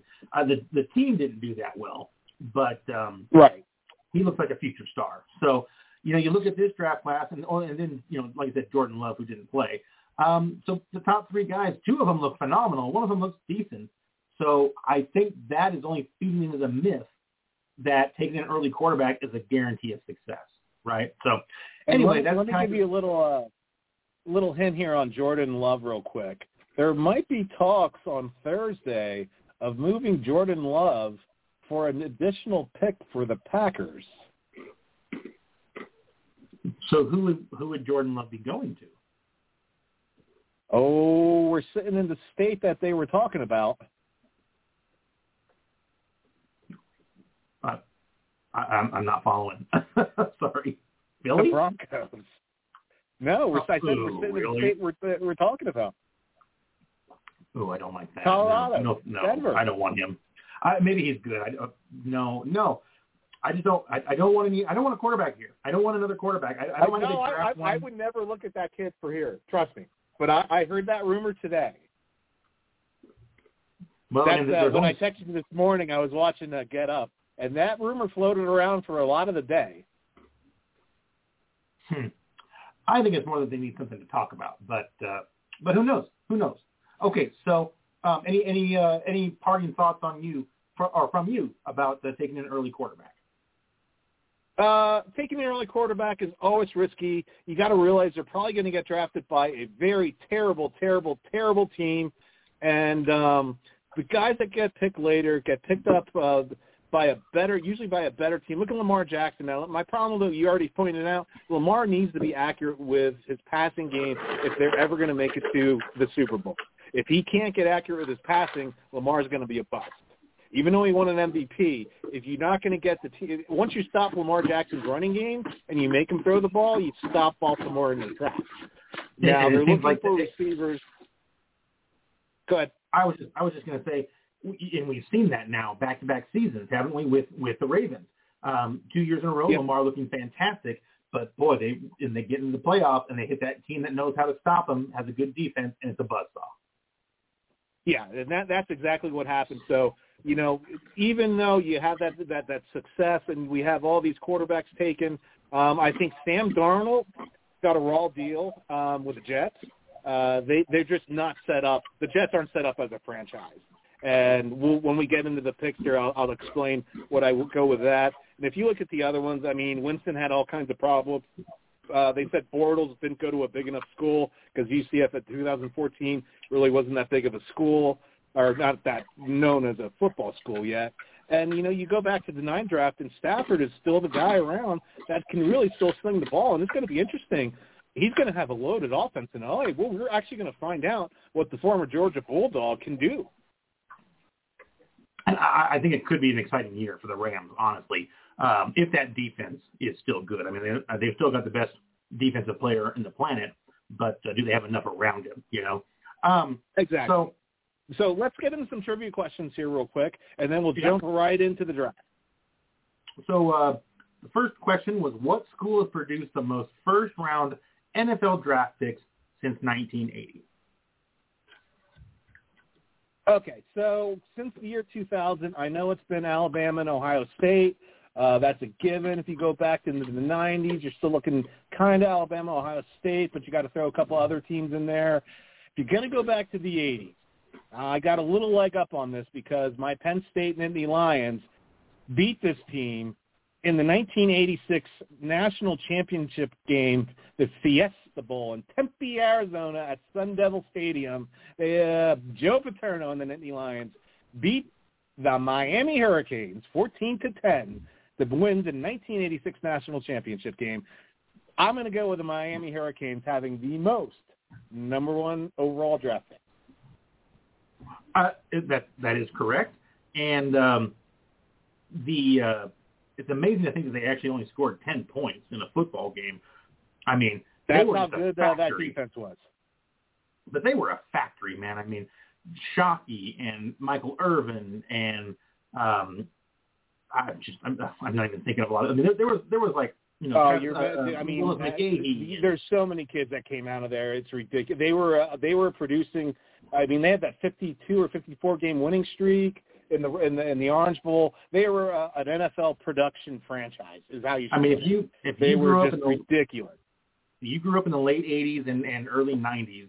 That was the team. I mean, it was a shock they didn't win it every year with the kind of talent that they had. So you are correct. I mean, I think Penn State was like a 2-touchdown underdog in that game too.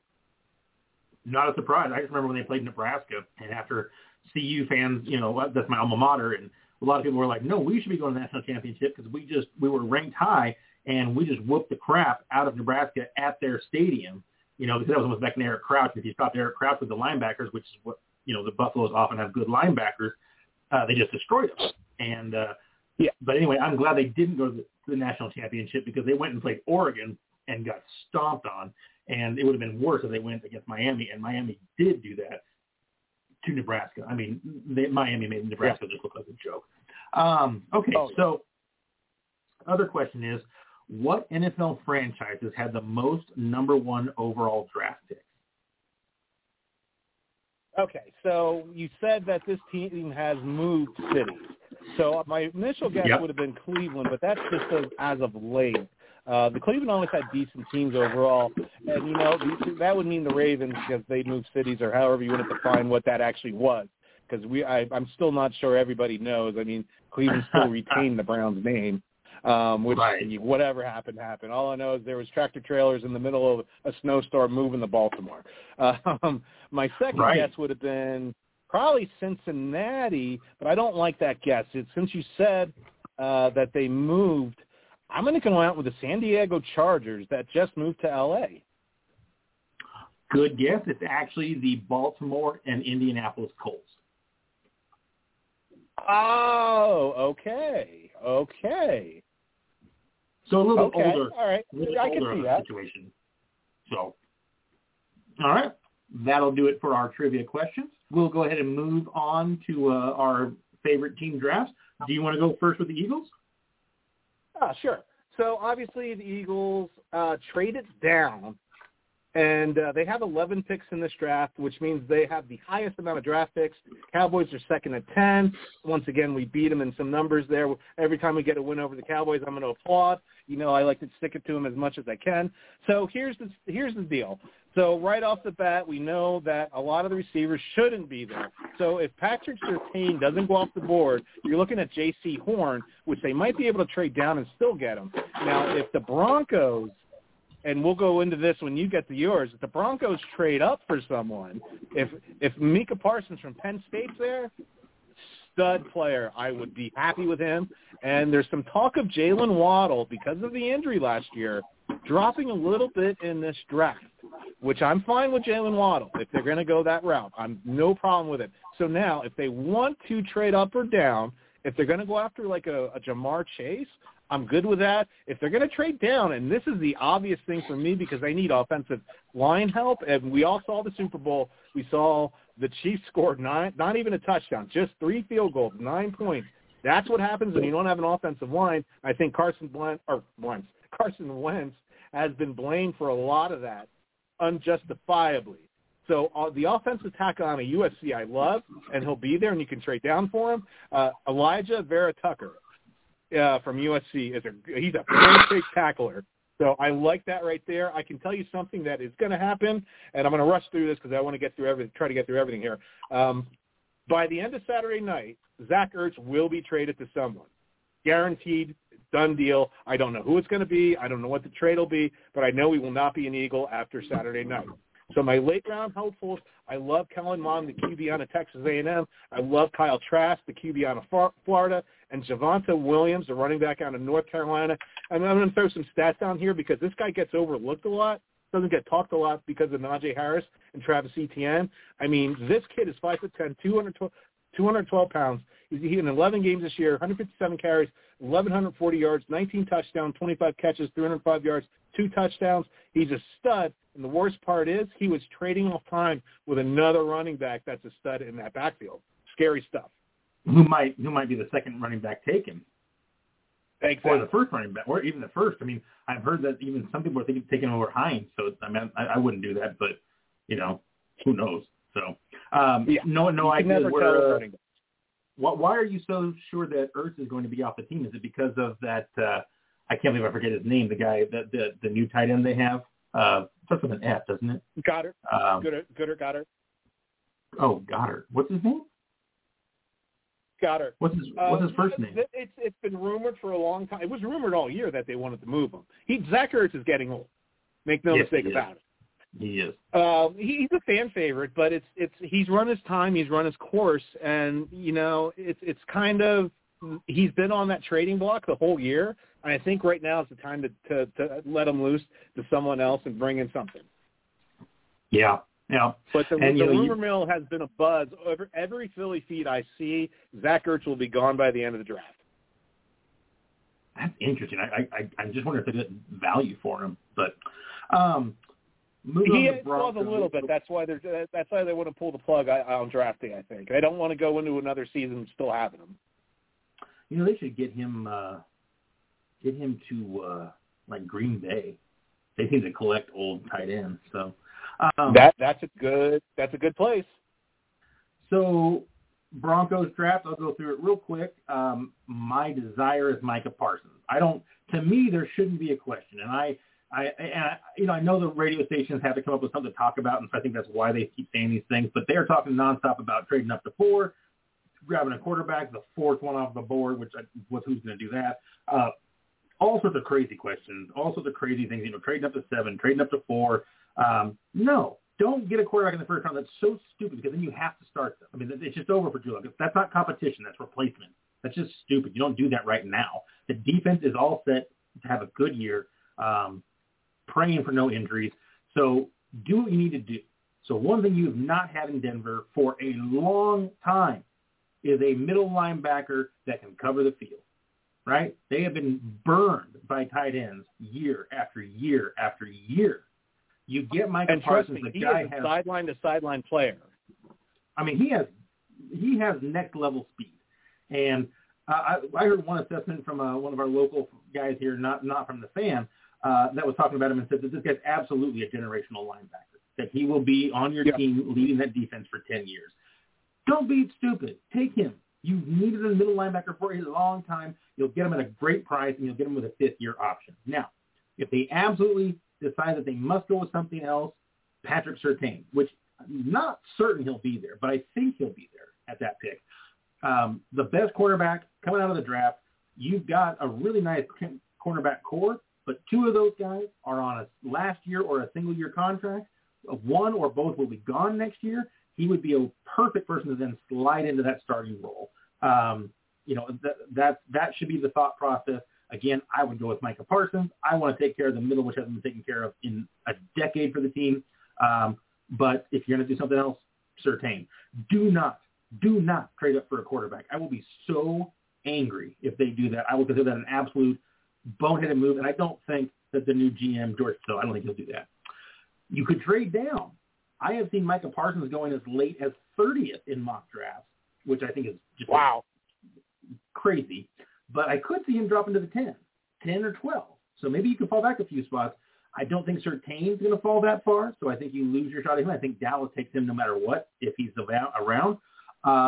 But, you can do that. You can trade down, but you make sure you get one of those guys. I would say just stay where you are, get Micah Parsons, do this thing right, make that defense ready to really control things. You've got the offense with everyone coming back, and they'll finally have a year of actual practices. Give it a shot. As for a QB, you do need a backup quarterback that's startable, and that's what it's always kind of hard when you're trying to mature the quarterback you have. Right? It's very hard to do that when you bring in a young quarterback, because then it's more of should we start this guy? But second, third round, whatever. Davis Mills, Kyle Trask. You already mentioned Trask. These guys are a little bit underappreciated. They've had good years.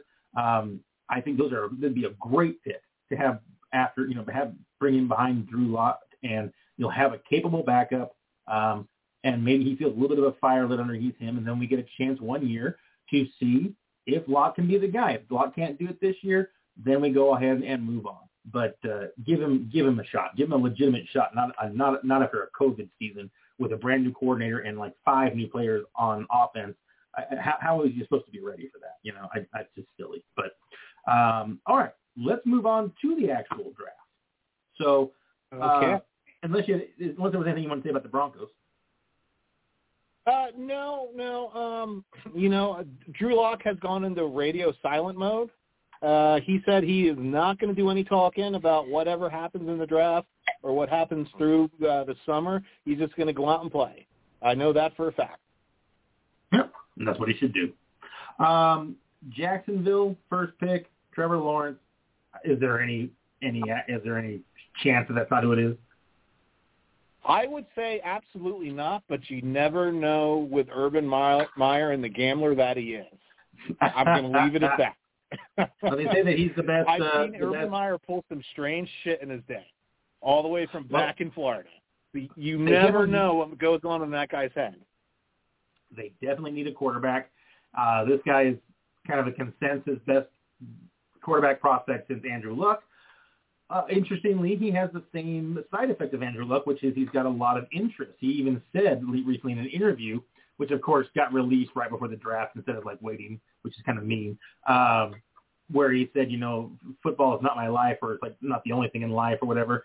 And that worries some people. It should be. It's well, you know what? It does have to be a lifestyle, but it doesn't have to be the only thing in that life. So I don't know. We'll see what happens. Well, here's why he said it. Here's why he said it, and I'm not sure you even know this. He actually just got married like 2 months ago to his either college sweetheart or high school sweetheart. So he actually literally just tied the knot. He's going to go into the NFL, have all this fame, and he just got married. And that could be the most wonderful thing for him, right? A guy that are married, exactly, and with a long-term girlfriend, they keep their head on straight, right? It's like don't lose sight of what we're doing here. Kind of keep them eyes on the prize, kind of thing. Second pick, New York Jets. Zach Wilson out of BYU. Consensus. Any chance they don't take him? None whatsoever. That's a foregone conclusion. They love Zach Wilson. And unfortunately, Zach Wilson has gone to a terrible franchise right now. They've made some strides to get better, but he's being put into a terrible situation. And I know they're Debbie Downing Zach Wilson because of the schedule BYU played. BYU didn't have a choice to play that schedule. They actually had top-ranked teams on their schedule before COVID. BYU is an independent. They went independent because they have their own BYU television channel. Where they were promoting like the Texas, and like the Texas channel, where that's why Texas and A&M split because they wanted revenue from this, that, and the other thing. That's why A&M went to the SEC. BYU has their own channel, and they had a very good schedule set up. But once COVID hit, Notre Dame was already the ACC and everything but football. They're an independent in football, so they went into the ACC. So they got their schedule taken care of. BYU had to piece a schedule together. Now Washington had a chance to bring BYU into Washington to play a game. They declined the chance to do it. Washington was scared of BYU. Now, Coastal Carolina, when they got their game canceled because of COVID with another team, they brought the BYU in, and Zach Wilson led them down the field in one of the great games of college football last year, and they just couldn't score at the end, and Coastal held them off. One of my favorite college football games of the year. Chanticleers, Coastal Carolina.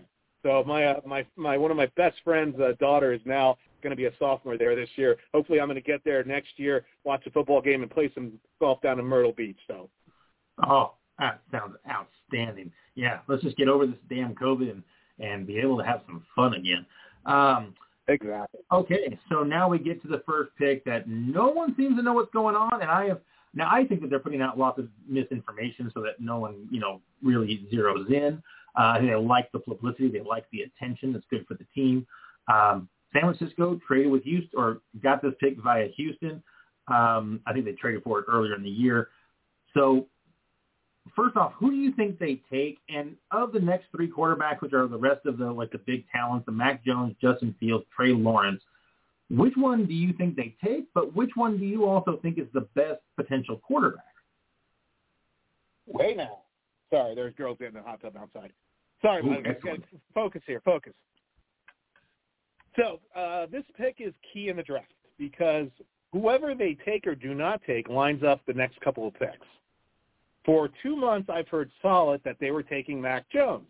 No-brainer, that's their guy, blah, blah, blah, blah, blah. All of a sudden, Shanahan and the San Francisco 49ers set up a second pro day for Justin Fields and Trey Lance. Think about that for a second. They sent the playbook, the plays, the drills they wanted to see. And that's what they got. All of a sudden now no one knows if I always say Mac Brown for the old football coach, Mac Jones is their pick. If Mac Jones falls down to number 3, watch the teams trying to fly up that draft chart to get him. Who do they come down with? It could be Fields or Trey Lance.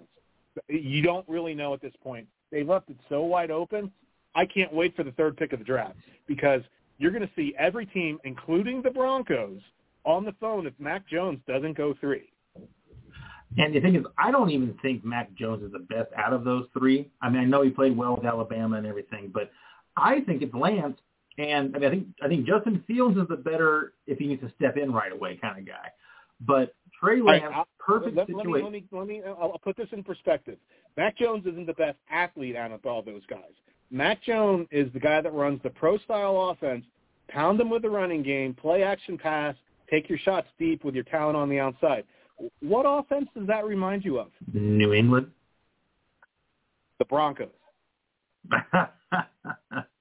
I don't think about it for a second. So bummed.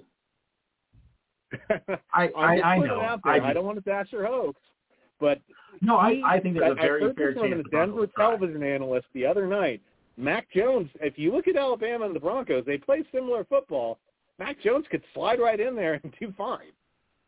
Yeah, I'll be depressed, but yeah, could happen. I know you. I'm not trying. I'm a Broncos fan second. Not trying to put a buzzkill on it, but I wouldn't be surprised if he does not go third. The Broncos are on the phone. I think you're right. I think that's why they've already reached out to Atlanta to get an idea of what it would take. So they did already talk to him, and I think that was why. I don't think they were intending to make a trade. They were like, if the guy that we want falls, how much will it take us to move up 4 spots or 5 spots, right? So I think they take Mac Jones because I think that's who they wanted initially. But I think there's a very strong dark horse candidate in Trey Lance because he has the talent that's like off the charts. He needs, without question, a year to sit. Garoppolo is a good quarterback. They're only moving on from him, I believe, because of the injury. And also, I think that one pass that he screwed up in the Super Bowl, which would have pretty much won it for San Francisco, I think Kyle remembers that. For some reason, that stuck in Kyle's mind, and he can't get over it. But I think it's actually, I honestly think it has more to do with his injury history. And I'm not sure if you saw this quote from the day, but they asked Shanahan. Oh, my gosh, yeah. You saw the quote. Okay, so the quote was, will Jimmy G, Port Star Jimmy, be on the roster come Sunday? And he came out and said, we don't know if anyone's going to be alive on Sunday. And it's like, throw your QB a bone here or something, really? Yeah, that's just like a slap. So, but you know what? If they bring in Trey Lance, they keep Garoppolo for the year. He learns how to be the quarterback under Garoppolo. Garoppolo has one more chance with a really talented roster to, hell, he might even win a Super Bowl and then get traded, which is a wild thought. I don't know if it's a trade or if he'd be a free agent. You know what? Best of both worlds there to me. I mean, and then Trey Lance, I think, fits the kind of offense that Kyle would like to have. So we'll see. Number 4, assuming it doesn't get traded, and we know that the Cowboys are looking at this. We know the Broncos will be looking at this based on who falls. Carolina might even be looking to move up. Maybe even, I don't think so, but maybe even Detroit. Although I heard Detroit, I didn't hear, they stated that they are willing to trade down. So maybe New England, right? But if Atlanta stays here, do you think they take Kyle Pitts? I mean, he is the best player in the draft, is he not? Yeah, no, I think he is. I mean, he is a legit, and I watched a lot of Florida games. He is a legit tight end size, a big tight end size with wide receiver speed, skills, and hands. I mean, he is by far a freak of nature. Yeah, absolutely. That's one of those things where if you're a team like Atlanta, even though they probably kind of could use a quarterback to come in for Matt Ryan, I would also look to trade back. But if you could trade back and still get him, I mean, there is that one argument where it says it doesn't matter what comes up on that board. If it's the best player on that board, and especially if it may be the best player in the draft, you take him. Don't be cute. So many of these teams want to be so cute all the time, and it screws them. It's like, take the best player. I mean, the fact that no offensive lineman is really going to go until 5, to me, is a disaster. I mean, are just, it's like offensive tackle at the top shelf or like a guard. Look at Nelson again, talking about Quentin Nelson in Indiana. He changed that line. He changed it. He was so fierce and so like of a motivator that he made that line into a great line. I mean, obviously he was the anchor because he could handle anyone, but he gave him nastiness. He gave him attitude. So I'm shocked that it's not offensive tackles going. So Atlanta could get hit. I'll tell you why that is. He opted out this year. And I think people with the opt-out year want to know exactly his workout regimen. We had pro days. We didn't really have the combine where they kind of were together and you could see them next to each other. Pro days are a little bit different. They're working out in their campus with their own people. You're not intermixing. And I think that's a great point. I think that there's a lot of players in this year's draft who are going to go in a position differently than they should have because of opt-out years or COVID lack of playing year. Yeah, it does change things, right? And you do wonder about, there's a difference between a guy that maybe played for a team that didn't play many games and a guy that completely opted out, and I have no problem with him doing that. But the difference is that by doing that, it's a year without the training, a year without the practice, a year without any of that stuff. And in a lot of disciplines, and be it classical music and sports and lots of, you lose that critical year and everything derails. Everything derails. I mean, how many football careers have we seen where a guy doesn't even sit out a year? He holds out his contract until like the last week of the preseason. And how many of them are ever the same quarterback or running back, right? Like Chris, who was that really fast guy? Chris something. Brown? No. What was his name? Played for the Titans. He was super fast. He was like lightning. And he had an amazing year, like 2 amazing years.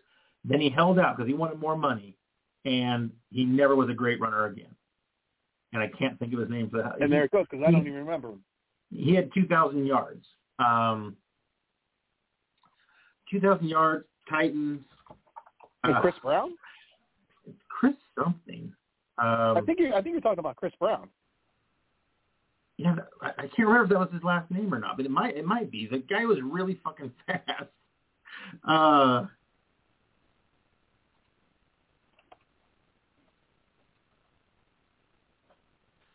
Sorry, I don't have any efforting music to. Chris Johnson. That was his name, Chris Johnson, and he played with the guy White from USC, and so they were like Thunder. And no, that wasn't his last name. His last name was just White, I thought. Big burly dude, and they called him Lightning and Thunder. So he was a big burly guy, and Chris Johnson was lightning speed. So anyway, getting off into a tangent there. I don't even remember why. So Cincinnati is most likely going to take that first offensive lineman. How do you say his name? Is it Penei? Penei Sewell. Penei Sewell. So seems like no question on that. Cincinnati does not trade down out of draft picks. And honestly, why would you? Perfect situation. You're getting the best offensive lineman potentially in the draft, and you need protection for your quarterback that tore his ACL. So great pick. You have to. I mean, Joey Burrow got murdered last year behind that pocket. Absolutely. So next pick is Miami. They did this trade with Philadelphia. Jamar Chase, LSU wide receiver. What do you think about that pick? I'm a little. I guess I feel like that Miami has more needs than that. But what do you think? Let's see. If Atlanta doesn't take Pitts, they're going to take Pitts and have a Giuseppe Pitts double tight end set that you're not going to be able to stop. Any wide receiver they can put in there I'm good with. Can't remember the running back off the top of the head, but they're going to be looking offensively. Defensively, they were actually okay. I actually picked their defense up in fantasy last year just to rock the boat a little bit when San Fran got all their injuries. Defensively, they're not that bad. They're not that great, but they're not that bad. But to get Tua any other options, especially if they can get somebody that he's thrown to in Waddle already, you got to remember, Tua throws left-handed. That's a different ball to catch. When you talk to receivers, it's different to catch a left-handed quarterback. And, all those receivers actually said Mac Brown's the best thrower that they've been with out of Jalen, Tua, and Mac. They all picked Mac Brown. So, but Waddle or Devonta would have that natural, I already play with Tua, I know how to catch his passes look. Mac Brown? So anywhere they go with the receiver, I think you're fine. I mean, right now, if you look at Jamar Chase, he did take the sit-out year. So, there's still that, what was his work ethic in the offseason or without having a year of football under him? That's the big question that we're going into this with a couple of variables because they're not on campus, they're not in the regimen, they're not in the program, they're not on the nutrition diet, they're not being monitored, they're on their own, doing this and doing that, so on and so forth. Yeah, you know what, and also it could be a stroke of genius going up to 6 and just staying there because they know Cincinnati's not going to take Kyle Pitts, and they're probably thinking Atlanta was eventually going to trade out for someone going for that quarterback, and they can get Pitts right there. And,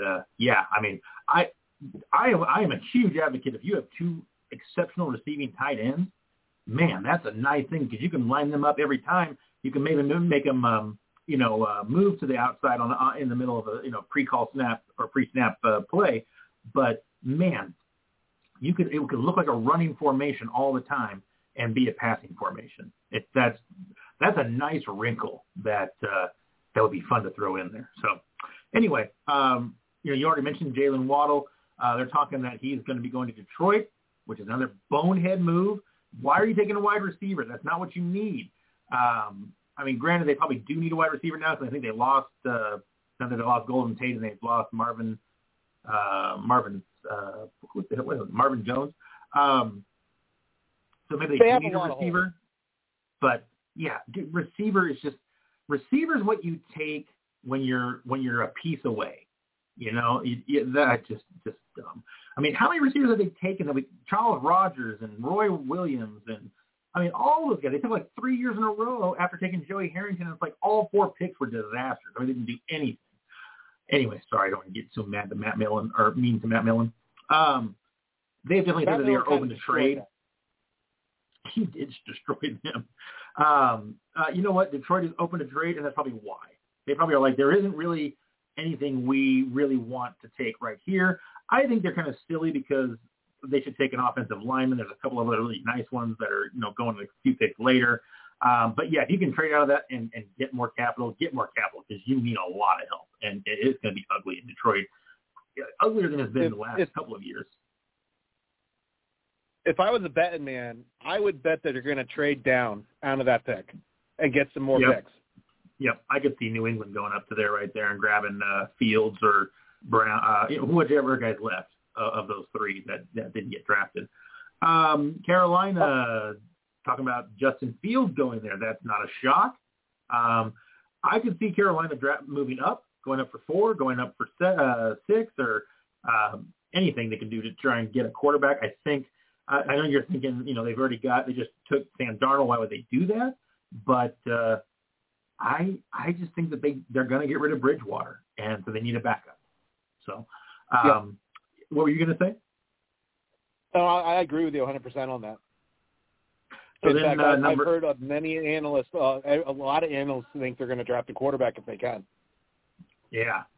And then Denver comes up number 9. What you traded for in Sam Darnold, you really don't know what you still have there because in the Jets franchise, they never developed him or did any play schemes for him.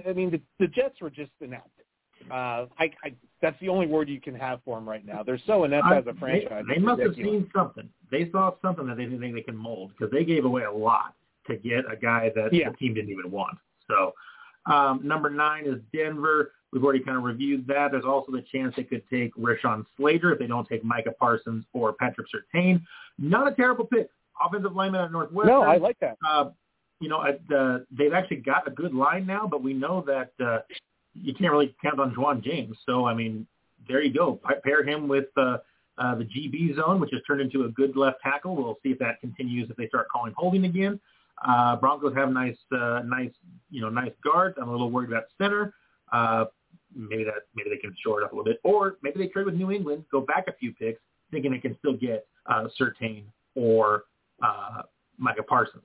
But then the next pick is Dallas, and everything I've heard is Dallas will take Patrick Surtain if he's available. Might even take that second guy. I can't think of his name right now, who's also an excellent quarterback. I just heard that they just really need to shore that up. J.C. Horn. Horn. Yeah, I love the way he spells his first name. So we'll see. Then we go to the Giants. So I've heard Kwity Payne, Devontae Smith. Devontae Smith not even getting mentioned until the 11. He's the Heisman Trophy winner. Is it because of the size? Because he's just too small? The size has a lot to do with it. Waddle was really the main man at Alabama until he got hurt. Then Devonta just took off. There was nothing he couldn't do with the ball.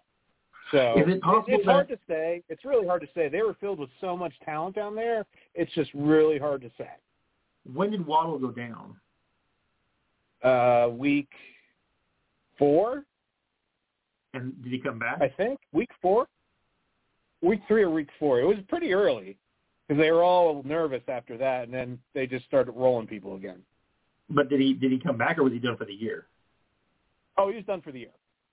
Well, I think so there was that talk means that he might have been able to come back for the national championship game. But so that means that Devontae Smith then moved into the number 1 slot and then took over and was amazing. So even more impressive, he became the number 1, so he was drawing the double coverage. So then we go on to Philadelphia with a pick that they got from San Francisco, what they actually got from Houston. So what do you think about them? I mean, Patrick Surtain, Micah Parsons. I mean, you think that if either one of them are available? It's Surtain Parsons or Surtain Parsons or J.C. Horn. If they want to go offensive line, they're going to trade back and get that kid from USC, like I said earlier. I heard somebody talking about them taking a wide receiver, and I think they should. I think I think that was their problem last year. I think that destroyed that team, man. There's a lot of injuries to the wide receivers, but they need some guys who can catch the damn ball. Well, at 7, they were looking at excuse me, Jamar Chase. There's talk of Jalen Waddle maybe falling in this draft because of the injury. Yep, good. People might be a little skeptical of taking him over Devonta Smith. So there might be a way that he comes back down that list a little bit where they might be able to get him. I could see a lot of movement for some guys in this draft. There's just the uncertainty this year. I'm going to bring it back to this with you, Mark. I come back to the 3rd pick in San Francisco of who do they actually take, because if they don't take Mac Jones, you're going to see a lot of moving in these picks here, picks 4 through 15 of people trying to get at some people. Yeah, I think we could see one of the most interesting or fun first rounds in a long time. I think we could see 5 or 6 trades. I really do. Yeah, I think we could see movement all over the board. Yeah. Like I said, that I've been on this for a couple of weeks. That 3rd pick is key because they've moved up. They moved so many pieces to get to that 3rd pick, and that's why they held the second pro days for those guys. They have to get it right. So we went to having a sure lock in Mac Jones that not knowing what they're thinking. So there's GMs and scouts on the edge of their seats here going, that 3rd pick comes in, they want to know exactly what it is because their phone's already on speed dial for someone. Oh, man. Atlanta is going to get 8,000 phone calls, in 4 minutes. So they're going to be out of this world with trade offers. The whole thing is can you get someone to go over the top and give you 3 number 1s and a number 2, or 2 number 1s and a 2 and a 3? It's like I would take that depending on how far I had to drop back. I'd love to get that tight end, generational guy, but Atlanta's on the way down. They know it. They're gonna let Matt Ryan run up in the sunset. They're gonna trade away Julio Jones.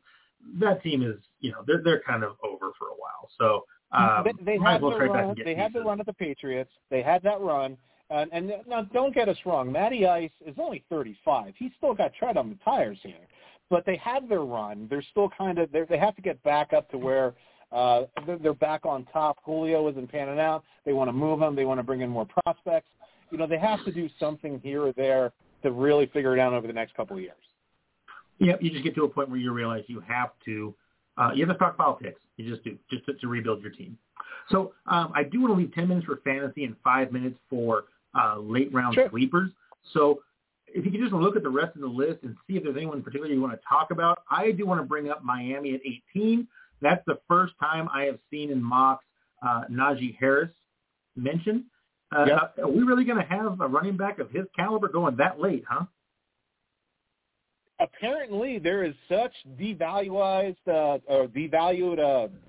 commodities now in the NFL. It's ridiculous. Najee Harris is a game changer.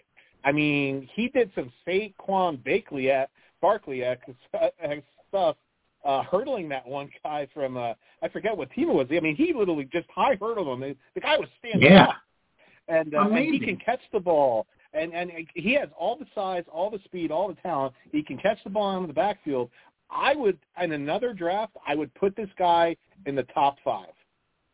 Yeah, I mean, he just seems like a next-level runner. And I know running backs, I mean, the ones that these guys, they've been drafted a lot lately. I mean, you had Gurley and Barkley and all these guys that have been taken early. But they do seem to be a short-lived career. 5 years is like the good years, and then it's really kind of iffy after that. So I understand being nervous about taking a running back really early. But, boy, if you had a team that is, like, close and needs a playmaker to make things happen, boy, he seems like he'd be just a great pickup. The only other one that I want to talk about. And we're at the age of running back by committee now, too. Right.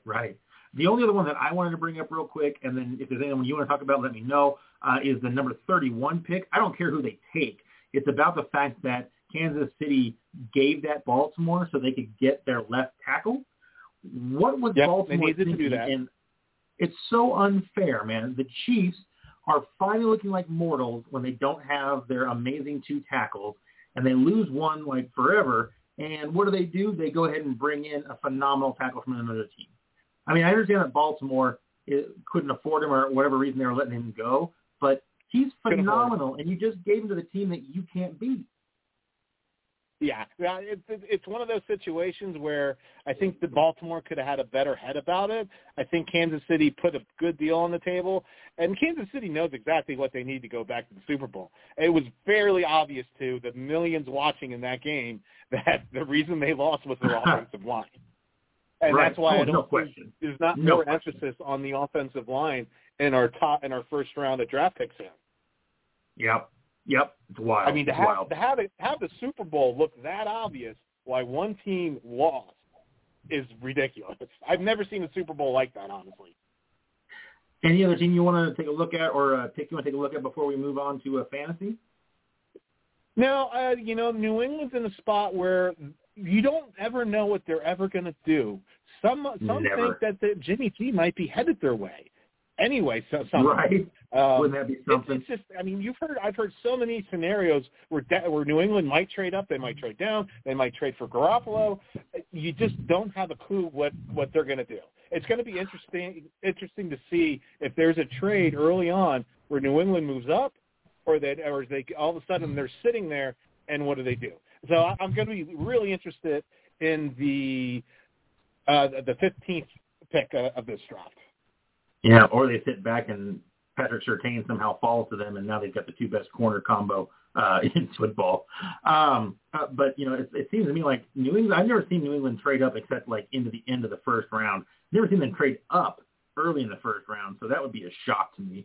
Belichick seems to value trading down and getting some extra picks. So, yeah. So fantasy implications. This is what I want to talk about. So I want to give you the scope here on my dynasty team. So I have a dynasty league where you keep every player. So if you drafted them, they're yours until you decide to trade them or drop them. Same thing with the rookie draft every year. You can pick whoever you want, and they're yours for good. The entire team. So it's really a dynasty. And I have a really nice team. So my first year, I had some terrible injuries, and I finished in last place. But it was great because it got me the number one pick, which I then used on Josh Jacobs. Suddenly I had a good running back core. Next year I go to the title game, lost the title game, but made it there. Or was it the title game or the third place game? Might have been the third place game. Anyway, drastic improvement. Then next year, injuries crop up again and some bad luck, and I finished really low again. So I got the fourth overall pick. But I also, in mid-season, made a trade and got someone else's number one pick, which ended up being the number two pick in the draft. So I don't have a second-round pick. I don't have a third-round pick. But I do have the number 2 and the number 4 pick in the dynasty draft. So I really need to hit a home run here because this could set up my team for a long time. And let me just give you a quick idea of what my team looks like.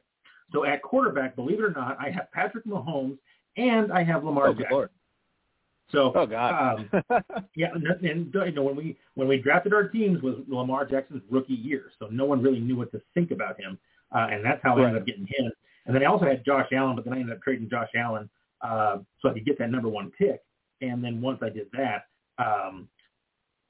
after I did that, I was able to get that's how I got this number 2 pick, was part of my trading away Josh Allen and getting back Mahomes. Why in the world he wanted to trade quarterbacks, I don't know, but I also gave him some wide receivers, which kind of, turned him up. So then at running back, so I'm set at quarterback. So, I mean, I could say like, Burrow could be, or, Lawrence could be amazing, but I don't need him. I don't need a quarterback for the rest of the probably time that we play the league. Running back, I have Josh Jacobs. I have Kareem Hunt. And I have one other player. I'm trying to think of who that is. I've got one more pretty decent running back. And then I've got a couple of guys that are kind of sleeper guys, like the guy that ran for Miami last year a few games and was fantastic, but he's kind of unknown. Yep. Kind of stuff like that. So I really think I need to get a running back. My wide receiver core, I've got Cortland Sutton, and I've got Brandon Ayuk. I can't say his last name. I can't think of it. The 49ers player, Ayuk, right? Brandon Ayuk. Oh yeah, no, oh God, that yeah, I know your name. I'm not going to try to pronounce it over the phone. It'll come all garbled. I think it's Ayuk. So, and then. I've also got Chris Carson. So I got Chris Carson, Josh Jacobs, and Kareem Hunt for my running backs. And I got Brandon Ayuk and Cortland Sutton as my starting two wide receivers. And I've got some, I got Devontae Parker, and I've got some other okay wide receivers down on the thing. And I've got some decent tight ends. In fact, I might have a really good tight end because with Kyle Rudolph gone from the Vikings, his replacement, Irv Smith, I drafted him. And so I think he's going to become a huge focal point. So he could be a great tight end for me. So, wide receivers to me are easier to find. Now, I am technically like 4 deep at running back, you could say, but or at least 3 deep at running back. But there are 2 or 3 flex positions in this league. It's a big league. So you start a lot of guys. So my question to you is, so I've got number 1 pick. I have to assume he either is going to take the North Carolina or Alabama running backs, or he takes the quarterback Lawrence.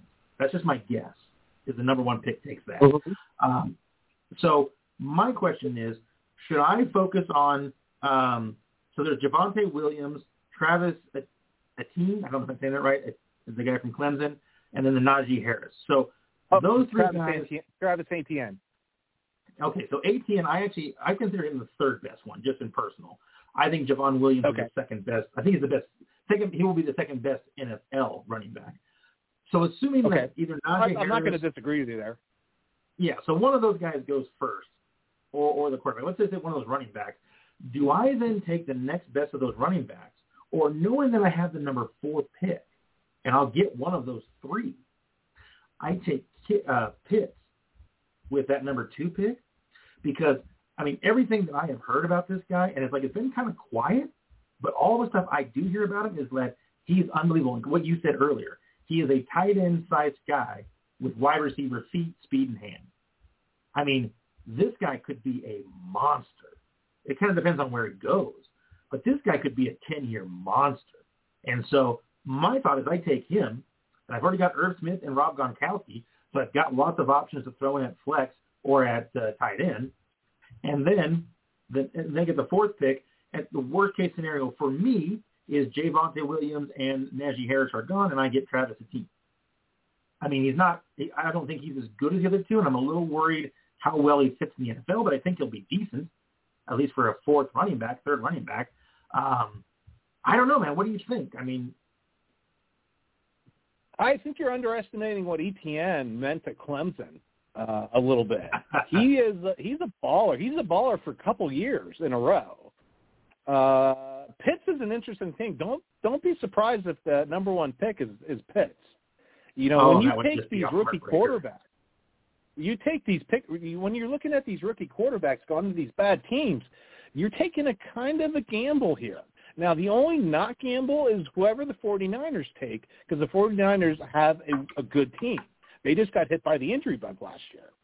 So the 49ers have the base of a good team, and they traded up to get there. The other teams there are all pretty bad teams.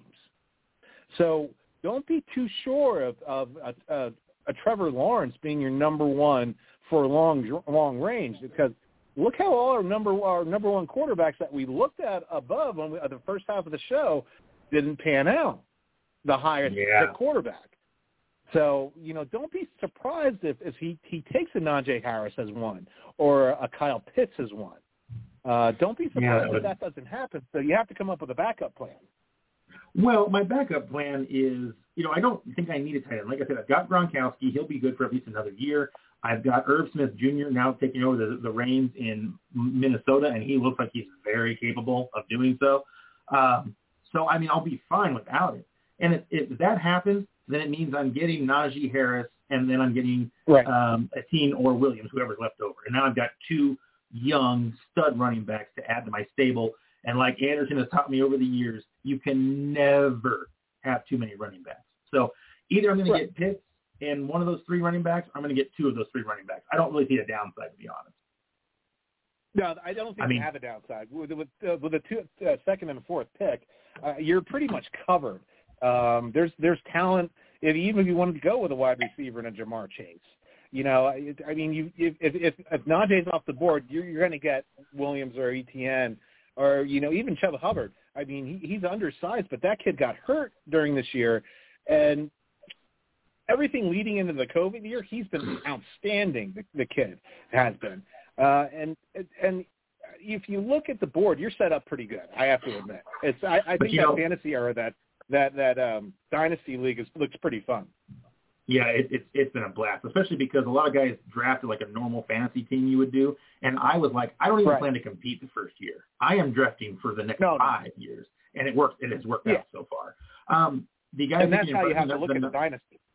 The number 1 pick in the draft, he has George Kittle as his tight end, so that's why I don't think he'll go tight end.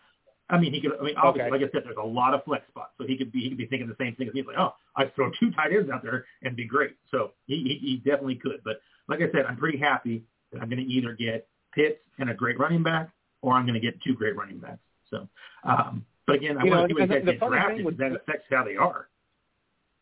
The funny thing with Pitts, I've watched Florida put Pitts out as an outside receiver. What cornerback in the world is going to be able to cover a guy that's 6'7", 6'8", 285 pounds with 4.3 speed?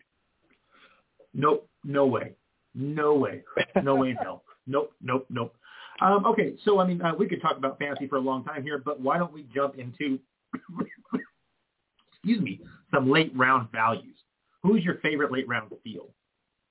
Well, Kellen Mond is going to be there. I think, if I remember right, he's a 4-year starter at Texas A&M. Texas A&M was the outside team looking in on the top 4. They were the 15 sitting there. Kellen Mond, if you're looking quarterback, you're going to find him probably in the 3rd round. I hope in the 3rd round. He has that kind of talent. But he had an outstanding career at Texas A&M. Davis Mill, the Stanford kid, obviously he's got a brain on his shoulder. He's got the brain, just like Andrew Luck did. So, and then if you look like Zach Smith, KG Costello, Mississippi State, I'm looking at quarterbacks right here of just running down some quarterbacks right there, some late rounders. Now let's get to some really late rounders. I like the running back, Javian Hawkins out of Louisville. I actually watched 2 Louisville games this year that were on TV. That kid's a baller. I can tell you that. And I highlight the highlights here that you see on your page are kids that I saw play on TV, not in person, obviously. Who was that? I saw a Tennessee game with Josh Palmer, and he was looking really good. Trey Sermon, obviously, Ohio State running backs always fare well. The South Carolina wide receiver is a stud. They should have really – the one game I saw, it was in a torrential downpour. They kind of got hosed in it against Florida. Your defensive end from Miami, Quincy Roche, is going to be great. And your defensive end from Coastal Carolina, Taron Jackson, is going to be a baller. The very late round for Taron Jackson, maybe even a 6th-round pick. Thursday is going to be a lot of fun. It's going to be murder waiting through tomorrow. Tomorrow is like when you draft your fantasy team, and then you have to wait a couple of days for them to play their first actual games. That's what it's like right now waiting for the draft. Oh, it's just painful. We're down to the last minute of the show here, so we do want to say thank you to everybody who tuned in. I hope that we were entertaining. I'm not sure if you've learned anything, but hopefully we at least gave you something to listen to and not feel too cold on this chilly Colorado night. Any sentiments you want to send the people off with, JP? No, just enjoy the draft. Trust me and Mark, we wish Nate could have been here. We were excited to get back on the air tonight. We haven't been on since August 1st. When we do these shows, it's one of our favorite highlights of our day, of our week. We love doing radio for you guys, and, we couldn't be happier to be on the air tonight. Yeah, hopefully we can do some Sunday shows coming up this year as Nate gets that day off, and we'll all have hopefully not be working at the same time, which is always a problem. So again, everyone, thank you so much for tuning in. It was a fun night, and enjoy the draft on Thursday. Offensive out.